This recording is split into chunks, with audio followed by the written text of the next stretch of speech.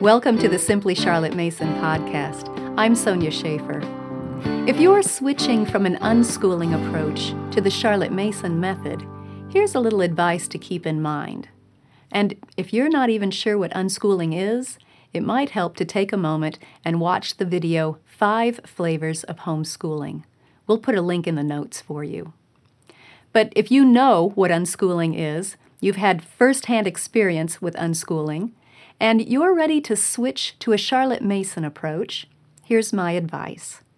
First, I want to talk about 3 tendencies you might discover within yourself, 3 actions or mindsets that may unknowingly come along with you from your unschooling days or years, and they might make the transition to the Charlotte Mason approach a bit bumpy.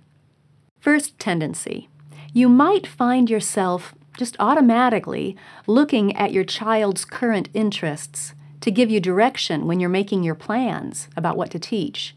Unschooling depends a lot on following the child's lead. But a Charlotte Mason approach is different. A Charlotte Mason educator is careful to give the student a wide variety of ideas, including several subjects he probably doesn't know about yet. We have to remember that a child doesn't know how much he doesn't know. He doesn't realize the multitude of topics and ideas that are available to us because he's had limited experience in his few years so far. So a large part of your role as teacher will be to introduce to your child a wide variety of subjects and lots of living ideas that will broaden his horizons and feed his mind. Spread the feast. Tendency number 2. Depending on how spontaneous your unschooling days were, you might find it a challenge to make a plan and work that plan. Now, some moms forget to plan the work. Others might go ahead and make plans, but then they neglect to do the plans. They're so used to spur-of-the-moment activity each day that they aren't yet in the habit of following a carefully laid-out plan. May I encourage you with this one thought when it comes to planning your work and working your plan? You will be helping your child to cultivate a valuable life habit if you guide him in this kind of self-discipline. Charlotte defined self-discipline as doing something even when you don't feel like it. That habit is so crucial for accomplishing anything in life. So model self-discipline for your child in this area of planning and doing the work. Help him learn firsthand how beneficial it is to put forth, well, as Charlotte called it, regular prescribed effort. Consistent effort toward a plan. And also, help him experience that important principle of alternating work with regular rest and recreation. If you don't plan it, that balance can get off one way or the other. So, plan your work and work your plan. Tendency number 3, again, depends on what your unschooling looked like. If your days were spent mainly in hands-on activities, then you might struggle with this tendency. It is the tendency to devalue book learning. If your children or you are not in the habit of reading much, the emphasis on good books in a Charlotte Mason approach might seem a little different, and you might wonder how valuable book learning can be. Well, let me reassure you that the books used in a Charlotte Mason education, those living books, will take your child there. He will experience events and historical lives through those readings. And don't forget that living books are used for only some of the subjects.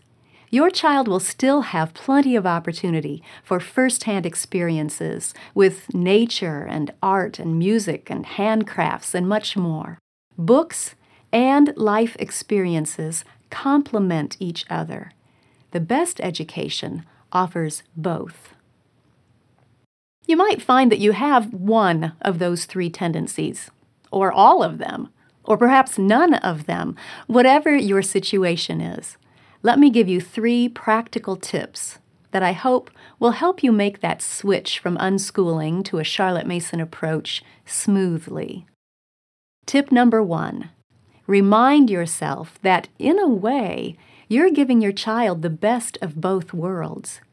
You are spreading a wide feast of new ideas, working your way through a well-thought-out plan systematically, but you are also giving him time to further pursue his personal interests. Charlotte Mason lessons are usually done by lunchtime, so your student should have the afternoons for exploring the topics that interest him. You are helping to cultivate the habit of self-discipline in your child with that teacher-directed learning in the mornings, and you're helping to cultivate the habit of initiative by allowing time for child-directed learning in the afternoons, and that is a great combination. Tip number 2, remember that you don't have to switch everything at once. You don't have to go from fully unstructured to completely structured all in one day. You can ease into a full schedule of lessons in the morning. Maybe it will work better for you to focus on getting each plate spinning one at a time, rather than try to get everything going at once from day 1. If it would work better for you and your family to make that transition in stages, check out the series I did on that topic. You'll find links to those episodes in the notes. And then tip number 3, I recommend that you gather your materials and books the night before and set them out. This new way of planning and teaching is basically requiring you to form some new habits. And new habits come easier when there is a trigger or a cue that reminds you of what you want to start doing. So having that visual reminder of a stack of books set where you will see them in the morning should help you to form that new habit of teacher-directed learning in the mornings. When you walk into the kitchen or into the living room and you see that stack of books, it will help fire the neuron path in your brain. We're doing teacher-directed learning in the mornings. And the more often that path fires, the more it will become a habit, and the easier it will get. So just take 3 or 4 minutes the night before to take a look at your plan for the next day and gather the resources you will need. Set them out where you will be sure to see them in the morning, and you'll be starting your day on the right track for a smooth transition. Thanks for joining us for the Simply Charlotte Mason podcast. You'll find links to suggested resources, related articles, and a written transcript of this show in the show notes and at simplycharlottemason.com. Subscribe through iTunes, Google Play, or your favorite podcast app so you don't miss an episode. Did you know that you can tell Siri or your Echo or Google device to play the Simply Charlotte Mason podcast? Give it a try. See you next time.